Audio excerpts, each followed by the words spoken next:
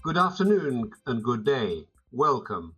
Thank you very much indeed for joining us this afternoon. And on behalf of the Independent Research Forum, welcome to this IRF podcast.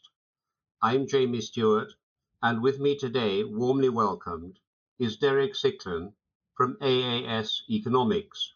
Our subject for this podcast is a very broadly based one, but at the same time it's focused on the expertise of AAS, which is very unusual and extraordinarily appropriate for what is going on around the world with all the economics and political impacts at the moment. And Derek will make that clearer than almost anybody else in the world could do. The Independent Research Forum promotes an extensive range of the best independent research providers around the world, both macro and micro. Some of them are selective stock pickers, some are sector-specific analysts, some specialize in country-specific information and research and analysis, and many are global or as opposed to regional oriented, and everybody, of course, amongst them is investment related. It is a great pleasure that we're joined today by Derek. He is the senior economist of AAS Economics, that being the applied Austrian School of Economics, and is one of the very few research houses which applies the Austrian School of Economic Analysis in providing in-depth assessments and reports of the financial markets and global economies, including model, long only, long and short, and multi-asset portfolios. Needless to say, particularly appropriate with what is going on at the moment in the world and what has been going on for the greater part of the last 18 months. Derek has spent more than 35 years in the financial markets, as he is at the moment as a senior economist, as a broker, as a trader, as a regional business head, and as a hedge fund manager. What more skillful and broader base could one possibly hope for? Previously, he was partner and director at Platypus Capital Management in Sydney, in Australia. Derek, a warm welcome from me and from us all. First, please regale us with a succinct, brief overview of the service that AAS Economics provides, and then it will be a great pleasure and a great privilege to delve further into those skills. Thank you very much indeed for being with us. AAS really operates on two broad platforms. The first is that we apply Austrian economics to the analysis of fundamental economic variables and asset prices. The second is we take that one step further and apply the skills that we've developed from that set of strategies into portfolio allocation advice. And so we are able to analyze and predict the economic cycle on the one hand, and from that flows a broad stream and deep stream of research. But on the other hand, we're able to take that prediction of the cycle and convert that into specific intelligence relating to which assets are most appropriate at which stage of that economic cycle. So there are really two components to the research that we produce. It's a very, very broadly based and very, very key, relevant introduction. Thank you very much indeed for that, Derek. It triggers off a lot of questions in my mind on the part of our followers and our clients, whom we're very grateful to have with us. But can I possibly ask you on their behalf, on the behalf of all of us, given the dramatic deployment of the monetary and the fiscal policy that we've had over the last year or so, there's been a renewed interest, understandably so, in money supply. You've specialized in money supply analysis for decades. We've got the combination now of interest in central bank, of course, and in banking system funds and creating the money supply there, and the immediate impact, of course, as far as inflation and interest rates are concerned. What makes your monetary framework different from those of other economists? And how do you integrate the concept of fiscal policy into your money supply paradigm and principles? It would be very, very interesting to know your view on that.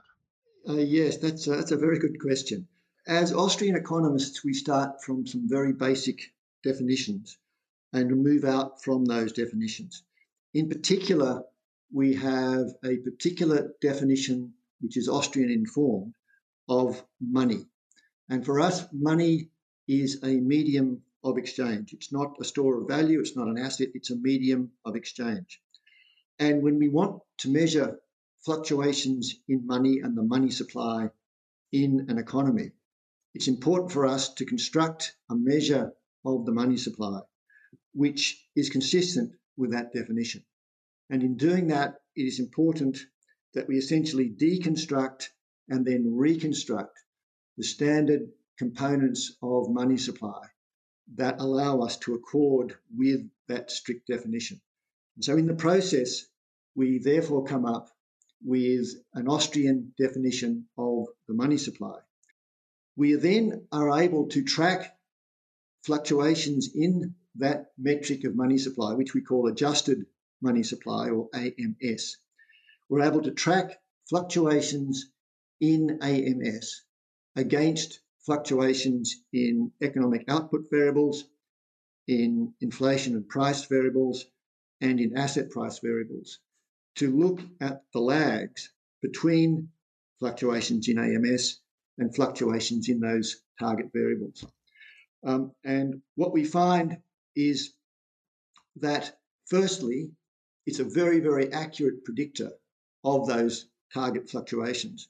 But secondly, we find that there are significant time lags between movements in AMS and movements in those variables. And those time lags, firstly, vary across countries, and secondly, vary within countries vis-a-vis output indicators, inflation indicators, and asset prices. So it's important to know when a country's money supply is increasing, for example, what the general lags are economically in that country for all sorts of historical and institutional reasons, what the lags are within that country for employment growth, for GDP growth, for industrial production growth, also the lags for producer and consumer price inflation, and also the lags for asset price movements and relative asset price movements. And so what we do and what we spend most of our time analysing are the lags within each country between fluctuations in money supply growth and fluctuations in those target variables. And we then extract up to the global level to look at at the different time lags between different countries to see if monetary and fiscal stimuli are aligned and synchronized to then present global or regional pressures that drive the economy. And what's important also in our calculation of AMS, adjusted money supply, is that we integrate fiscal policy into that calculation. And so when the federal government in America, for example, sells bonds to the Federal Reserve Board and credits its account with the Fed banks, we trap in our definition those transactions. Similarly, when the US federal government draws down those accounts and starts mailing checks to people as part of fiscal stimulus, we also trap that development.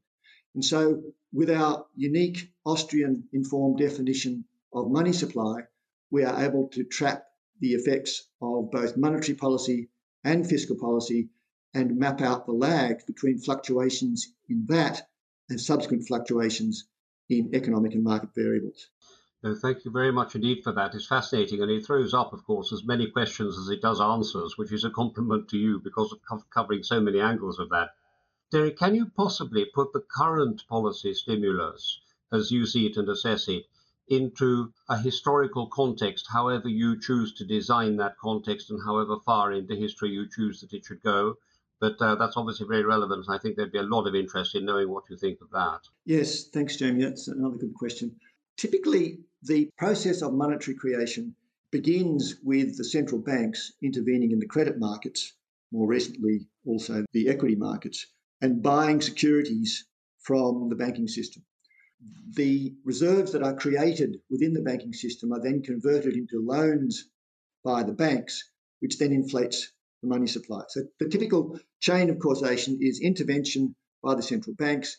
That affects the commercial banks. The commercial banks then begin a process of lending. It's the classic fiat money creation. The response to the economic dislocation from lockdown in 2020 provoked a very aggressive response from the central banks. But importantly, that level of aggression did not match the same level of aggression that took place after the 2008 global financial crisis. In other words, although there was a very sharp increase in money supply creation engineered by the central banks, it was not as great from the central bank's perspective as it was post-GFC from 2008, 2009 onwards. On the other hand, what we are seeing, particularly in the last 9 months, 6 to 9 months, has been that fiscal policy has stepped in to augment the stimulus that's hit most of the Western economies. And so, in essence, through the mechanism that I outlined earlier, governments are issuing bonds to central banks, monetizing their debt, and then distributing the proceeds of that monetization to economic agents in the economy. And so what we're seeing now is that whereas the central banks are now starting to take their feet off the monetary accelerator, governments have come in through fiscal policy and they have driven money supply to levels far and beyond what would normally have been expected through central bank asset growth. So, for example, with the United States, we saw AMS growth, adjusted money supply growth, upwards of 89, 90%, which is a record for US money supply growth. It's the highest level of AMS growth since the Federal Reserve System was created in 1913, 1914. So what's interesting about the current context is that, yes, we've seen a very strong stimulus from the central banks, but the AMS growth, the money supply growth, has far exceeded the stimulus provided by those central banks. And the source of that excess has been fiscal policy from the various national governments. And fortunately, our measure, adjusted money supply, picks up both components of that stimulus. Following on from that, and the expression following on from it could be interpreted in many ways, but it'd be very fascinating to know what you think. What do you think are the current trends in monetary and fiscal policy? And by current trends, that could cover perhaps in the ways in which they're different from those of the past, from history, and particularly the way in which we can expect them to play out over the next 12 months. It leads one to think, is the global recovery now formulated and locked in? And are all of these major economies around the world truly synchronized? Do they just appear to be, or are they genuinely synchronized in root form? Let me start with the last question first. The answer is that the impacts of monetary and fiscal policy, although those policies may be implemented simultaneously around the world, the impacts, because of the time lags, vary from country to country. And so it may be, and it is the case, that a fiscal and monetary stimulus in country one will affect country one X months later, but the same stimulus in country two will affect country two Y months later. And so what we are seeing, for example, with output measures is that in Western Europe, the time lags between AMS changes and economic output changes are around a year. In Asia, they're around a half that. In America, they're 50% longer than that. And so it's important that we map, as I mentioned earlier, the lags in each country to see how each individual economy will unfold. Having said that, what are some key features? The first is that it appears that central banks are well and truly taking their feet off the accelerator. Their balance sheet growth is much, much reduced. For example, in the US, the Federal Reserve balance sheet was growing at around 79.5% in May of last year. That's now been wound back to about 13% per annum. And as you look at central bank after central bank after central bank, it's clear that the central banks are withdrawing the stimulus that they have delivered in the second half of 2020. So that's the first part of the answer. The second is that, as I mentioned before, fiscal policy has stepped into the breach and is now, if you like, the prime mover of the maintenance of economic recovery. Economies now are extremely dependent on the maintenance of fiscal stimulation in order to sustain current economic growth rates. The third point that I would make is that because of the difference in time lags in the different regions, we expect that as money supply starts to roll over, as it is in many countries that I'll discuss shortly, that the effects of those will be felt first in Asia, then in Europe, then America. And so what we see at the moment is that AMS, our preferred measure of money supply, AMS growth is turning over. It's rounding over. It looks to be peaking in the Eurozone, Japan, Australia, China, Russia, South Korea, Turkey, and South Africa. It appears that there may be a peak forming in AMS in the USA, but that is yet to be confirmed. So we now can map out the likely inflection points of economic growth in each of those geographies. And it appears to us that those inflection points in Europe are converging around the second half of this year. That is, that growth should start to peak mid-year and then decelerate. In Asia, it could be before that, but in America, it may be after that. When we look at inflation, the outlook is in fact quite different.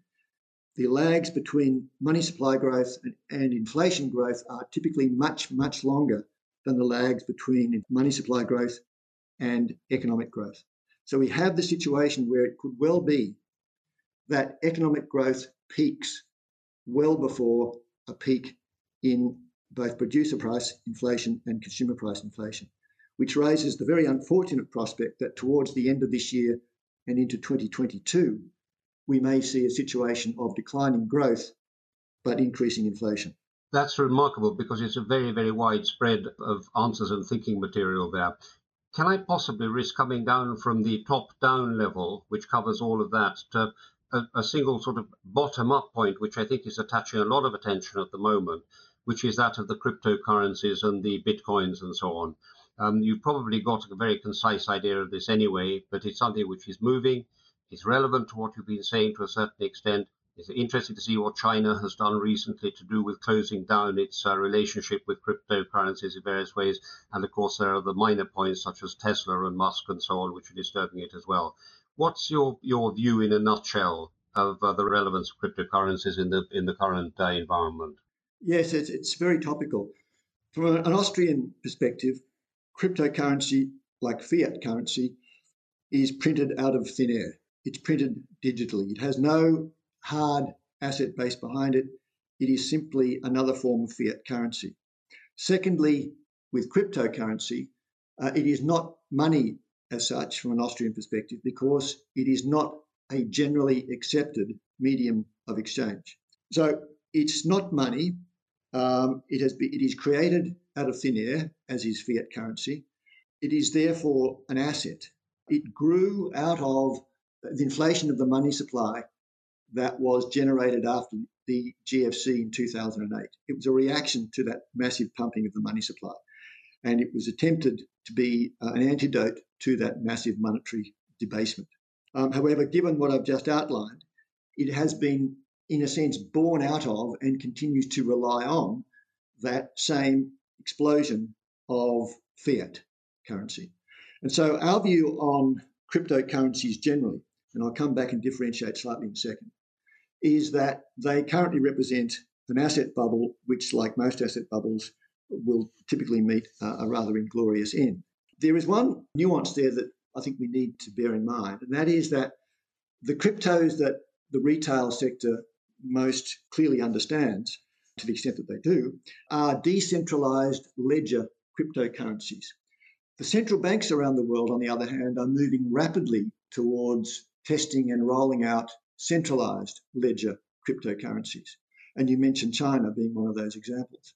Now, it seems also to us that a decentralized, more anarchic cryptocurrency architecture is unlikely to be viewed favorably by architects of potentially a new centralized ledger cryptocurrency system engineered by the central banks. So I think there's a risk that not only will it burst naturally, as most bubbles do, but it will run into greater regulatory hostility as we get closer to central bank digital currencies. That's remarkable. Thank you very much indeed, because that was a very sudden question, but I think that will attract a lot of attention, what you've been able to explain to us. Can I possibly add a couple of final thoughts which are important to round off what you've been kindly telling us? One is inflation is the big word at the moment. How do you think that we're heading into what sort of inflation with what timeline at the moment? And particularly, how will it affect the bond markets, which is very important because AAS Economics will always be focusing on that. And the second point, perhaps to weave into your answers and your thoughts on that, is a slightly risk-oriented question that a lot of us are asking ourselves. Could we be heading for a major economic and market accident, in inverted commas, at the moment? Could there be something ahead which is more negative than most of us have already imagined could be the case? But your views on that would be a very nice rounding off corner to what you've been able to tell us. Yes, the $64 trillion question. Let me begin with our outlook for inflation. And just to recap, in our analysis, both our theoretical and empirical research inclines us to the view that the lags between money supply changes and inflation are significantly longer, sometimes twice as long as the lags between money supply growth and output variables. What that means is that the impact on inflation of the massive money supply growth that we saw in the second half of 2020 is yet to really impact the economies of the world, which means that we are, in our view at least, in the relatively early stages of a considerable period of reasonably severe inflation. When we correlate our inflation leading indicators based on money supply with producer price indices and consumer price indices, the outlook is for one of considerable inflation, certainly towards the end of this year and possibly well into 2022. We would look for an end to that process if and when we saw a significant peak in adjusted money supply growth globally. We are starting to see that peak in a number of the countries that I described earlier.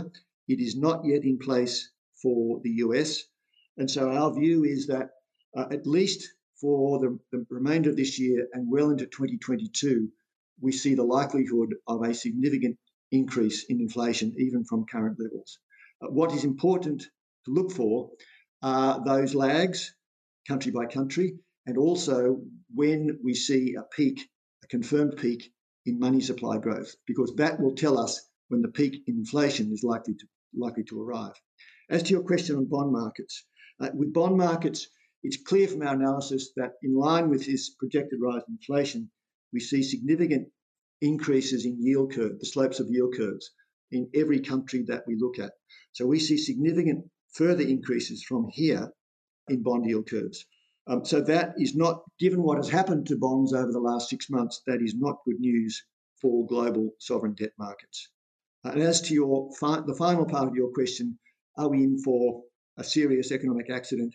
I think there is a real risk that in an environment of significant debt overhang, particularly government debt overhang, where we are likely to see significant increases in measured price inflation, where bond yields are likely to continue to rise, there is a significant risk of a tightening by central banks in interest rate policy.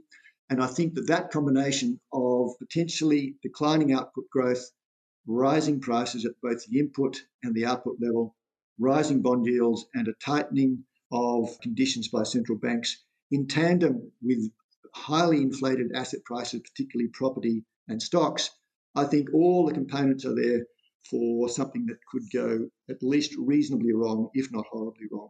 So that's not an official forecast yet. We are still monitoring both the slope of money supply curves and the potential peaks, but the indications are at this stage that all the components, the stars apparently are aligning for some form of accident, perhaps in early or mid-2022. Yeah.